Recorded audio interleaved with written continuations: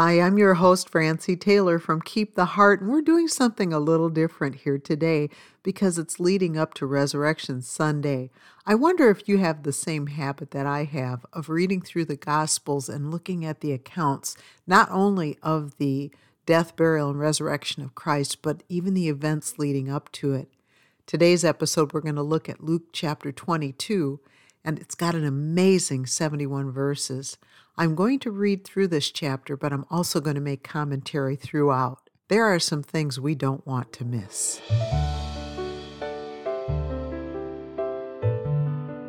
Welcome to Keep the Heart podcast with Francie Taylor. Francie is an author, teacher, and conference speaker known for sharing biblical insights that are practical and inspiring. Now back to today's valuable study.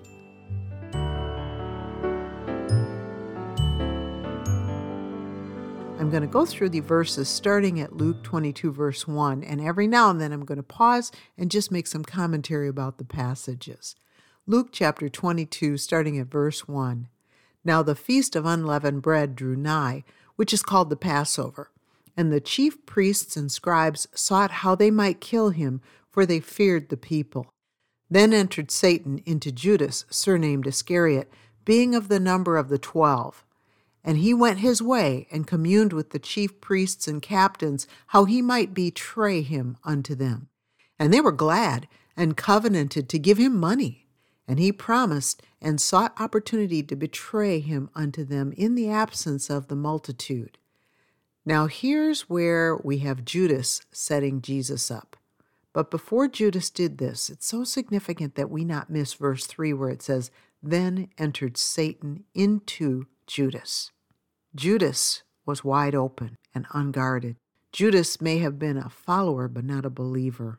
I can never think about Judas without wondering about his parents. All people come from somebody. A person can have a fantastic upbringing and still turn their back on God because they don't know the value of what they have. Judas, he valued money.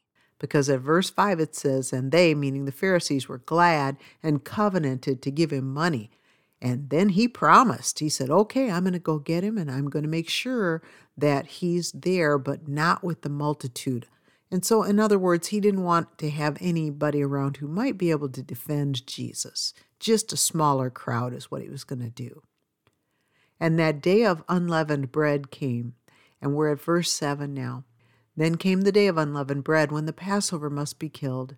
And he sent Peter and John, saying, Go and prepare us the Passover, that we may eat.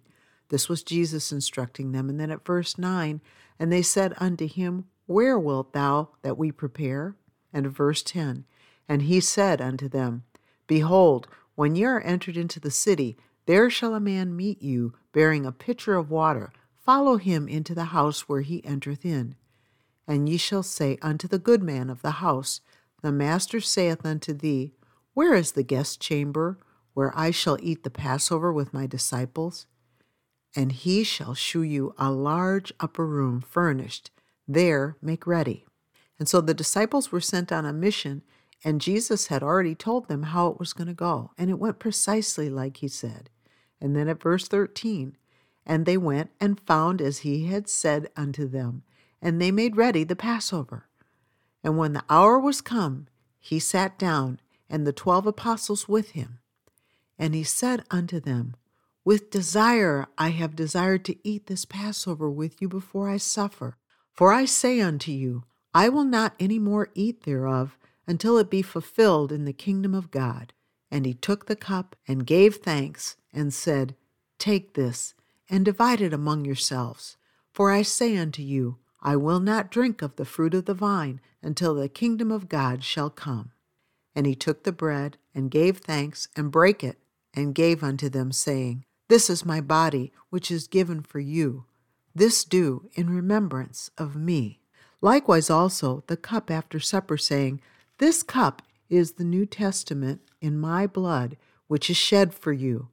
But behold, the hand of him that betrayeth me is with me on the table. And truly the Son of Man goeth as it was determined, but woe unto that man by whom he is betrayed.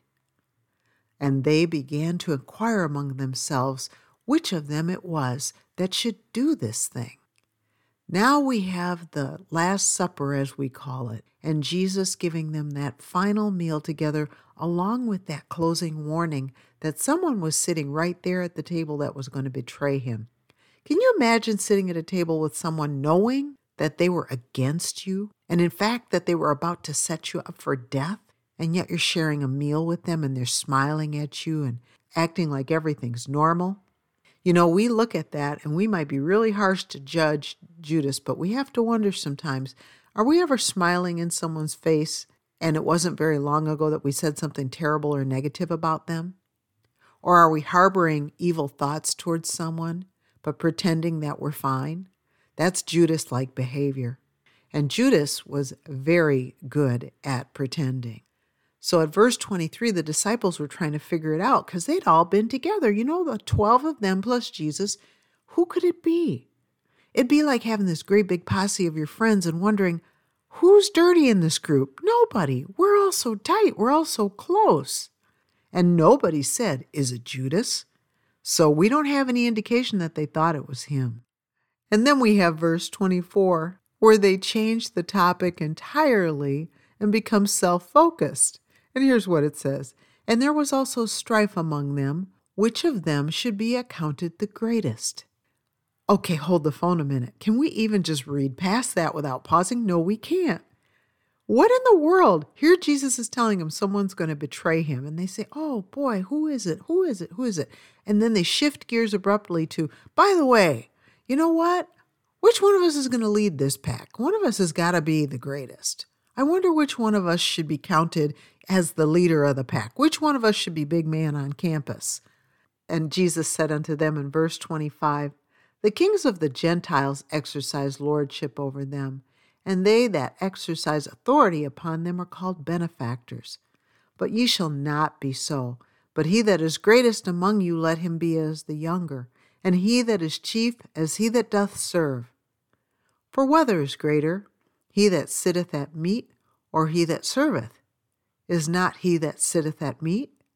But I am among you as he that serveth. Ye are they which have continued with me in my temptations. And I appoint unto you a kingdom, as my Father hath appointed unto me, that ye may eat and drink at my table in my kingdom, and sit on thrones judging the 12 tribes of Israel. So you see a gentle rebuke and correction from Jesus in that passage of verses 25 to 30. He not only corrected them and said, no, you need to copy me. I'm not sitting at meat to be served. I'm serving. If you want to be great in God's kingdom, as we've sung it so many times, learn to be the servant of all. But then he goes on and gives them a promise. And I appoint unto you a kingdom. See, there's more to come. We haven't seen a fraction of what is coming. And our focus doesn't need to be on the fact that we're going to gain so much, but that until then, we want to do all the good we can. And now the story goes on in verse 31 as Jesus turns his attention to one of the disciples in particular. And the Lord said, Simon, Simon, behold, Satan hath desired to have you, that he may sift you as wheat. But I have prayed for thee, that thy faith fail not. And when thou art converted, strengthen the brethren. There's so much in this passage that we don't want to miss, including that phrase, and when thou art converted. First, we have to talk about him being sifted, though. That word sift means there's going to be inward agitation to try one's faith, maybe even try to overthrow it. But when you are converted, this means when you turn back, when you come back. Do you know anybody out there who needs to come back to Christ? Pray for them to be converted and that they'll turn and strengthen the brethren, that they'll have a purpose in their Christian life. They won't just be drifting. We are so self-focused that we tend to view our Christianity through the lens of what can I get out of it, rather than what can I give. Jesus didn't pray for Peter to be converted so that he could get. He prayed for him to be converted so that he could strengthen the brethren. That means he prayed for him to become a giver. And verse 33, and he said unto him, Lord, I am ready to go with thee both into prison and to death. And he said, I tell thee, Peter, the cock shall not crow this day before that thou shalt thrice deny that thou knowest me. Now we see that following the fact that Jesus put Peter on notice, Peter stepped up with bravado and said, Oh, Lord, I'll go with you to prison and to death. Now, that was an assumption on Peter's part because Jesus didn't tell them he was going to prison. He said he was going to die. But Peter made the assumption that prison was going to be included and then death. And he was so brave in his speech. Kind of reminds me of the brave keyboard warriors on social media that have such huge mouths by their fingers. They'll say all kinds of bold things that they'd never utter in person. Well, Peter did this in person. Peter was so impetuous. I'm going to go with you even to death. And then the Lord had to tell Peter the sad truth. The cock shall not crow this day before that thou shalt thrice deny that thou knowest me. That is such a sad verse. Basically, Jesus was telling Peter, you're going to deny you even know who I am. Can you imagine? Peter couldn't imagine it. And we can't imagine it either, but then we can't imagine the fearful situation that was about to come on to them. So now at verse 35, he's giving more instructions to the disciples. And he said unto them, When I sent you without purse and scrip and shoes, lacked ye anything? And they said, Nothing. Then said he unto them, But now he that hath a purse, let him take it, and likewise his scrip. And he that hath no sword, let him sell his garment and buy one. For I say unto you, that this that is written must yet be accomplished in me. And he was reckoned among the transgressors, for the things concerning me have an end. So Jesus was letting them know that he was going to be counted amongst the sinners even though he had no sin. And the disciples are responding now, verse 38. And they said, Lord, behold, here are 2 swords. And he said unto them, It is enough.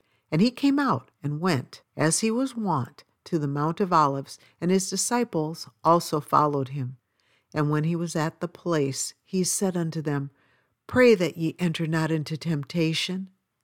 And he was withdrawn from them about a stone's cast, and he kneeled down and prayed, saying, Father, if thou be willing, remove this cup from me. Nevertheless, not my will, but thine be done. And there appeared an angel unto him from heaven, strengthening him. And being in an agony, he prayed more earnestly, and his sweat was as it were great drops of blood falling down to the ground. And when he rose up from prayer and was come to his disciples, he found them sleeping for sorrow, and said unto them, Why sleep ye? Rise and pray, lest ye enter into temptation. And while he yet spake, behold, a multitude, and he that was called Judas, one of the 12, went before them, and drew near unto Jesus to kiss him. But Jesus said unto him, Judas, betrayest thou the Son of Man with a kiss? What a passage. Jesus was at the point in the Mount of Olives in the garden where he knew what was coming, so he was preparing in prayer. That's an example for us. When we know we're about to face something hard, we need to pray. And actually, we need to pray that we enter not into temptation no matter what's going on in our lives, because we never know what a day is going to bring forth. But Jesus sure knew what was coming. Did you notice that the disciples were sleeping for sorrow? There's a fitful sleep that comes after you wrestle through grief, and you never get through with grief, but as you're wrestling through certain waves of grief, sometimes the sleep you fall into is one of exhausted sorrow. It must have made them profoundly sad that they weren't going to have Jesus with them, and the things that Jesus foretold and let them know about. How could they possibly not have sorrow? And then they slept. But Jesus told them, Rise and pray, lest ye enter into temptation. But before they got a chance to pray, the multitude showed up with Judas the betrayer. And you know what he did? He approached Jesus to give that greet one another with a holy kiss kind of a kiss. So Judas was greeting him the way you would greet someone you care about or someone that's a friend. And now we pick up with the disciples' response to what's going on. In verse 49, when they which were about him saw what would follow, they said unto him, Lord, shall we smite with the sword? And one of them smote the servant of the high priest and cut off his right ear. And Jesus answered and said, Suffer ye thus far. And he touched his ear and healed him. Then Jesus said unto the chief priests and captains of the temple and the elders which were come to him, Be ye come out as against a thief with swords and staves? When I was daily with you in the temple, ye stretched forth no hands against me, but this is your hour and the power of darkness. Then took they him and led him and brought him into the high priest's house, and Peter followed afar off. Now, this is the beginning of the turning point for Peter. Jesus had warned him all the way back in verse 34, I tell thee, Peter, the cock shall not crow this day before thou shalt deny me thrice. So now here we are at that point in Scripture, but Peter is following afar off. At verse 55, we see that they are kindling a fire in the midst of the hall and were sat down together. Peter sat down among them. Peter was trying to pretend like he was one of the crowd. But in verse 56, he gets called out. But a certain maid beheld him as he sat by the fire, and earnestly looked upon him, and said, This man was also with him. And he denied him, saying, Woman, I know him not. And after a little while, another saw him, and said, Thou art also of them. And Peter said, Man, I am not. And about the space of 1 hour after another confidently affirmed, saying, Of a truth this fellow also was with him, for he is a Galilean. And Peter said, Man, I know not what thou sayest. And immediately while he yet spake, the cock crew. And the Lord turned and looked upon Peter. And Peter remembered the word of the Lord, how he had said unto him, Before the cock crow, thou shalt deny me thrice. And Peter went out and wept bitterly. This is such a sad passage. It's an example of how easy it is to change. We can be very steadfast and on fire for the Lord, and we're going to be faithful to the death. And then something comes along that shakes us. Remember how Jesus warned Peter? Satan wants to sift you like wheat. That's the phrase that means he wanted to shake the foundation of his very faith. We can have things that come into our lives that shake the foundation of our very faith. What are you going through right now that is making you doubt God? Don't go down the route of Peter. The end of that route is profound sadness, bitterness, more weeping. It's so much better if we trust God and stick with him. And now at verse 63, And the men that held Jesus mocked him and smote him. And when they had blindfolded him, they struck him on the face and asked him, saying, Prophesy, who is it that smote thee? And many other things blasphemously spake they against him. Blindfolded? Do you remember that about these gospel accounts? Do you remember that they blindfolded Jesus and then smote him, beat him on the face, and then said, Prophesy, who is it that smote thee? They were mocking him so horrifically. But to blindfold someone and then commit cruelty against them as what happened here, this is just unthinkable. And now we're at verse 66 and wrapping up the chapter. And as soon as it was day, the elders of the people and the chief priests and the scribes came together and led him into their council, saying, Art thou the Christ? Tell us. And he said unto them, If I tell you, ye will not believe. And if I also ask you, ye will not answer me, nor let me go. Hereafter shall the Son of Man sit on the right hand of the power of God.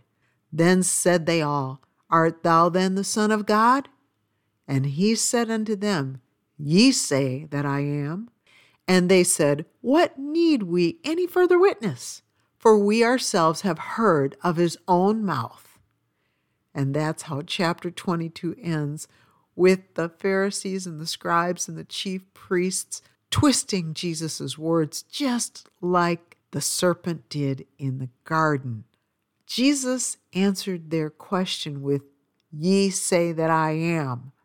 They turned it around and said, "We've heard from his own mouth," because they were so insane with jealousy and hatred of Christ that they wanted to get rid of him at any way possible, even if it took lying about him.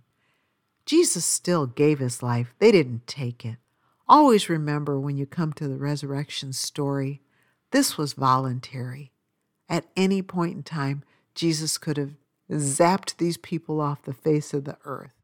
I know you've probably heard or sung the song, he could have called 10,000 angels to destroy the world and set himself free, but he died alone for you and me. This coming Resurrection Sunday, there's going to be so many visitors in churches all over the world because people come to church, Christmas, Easter, and funerals and weddings.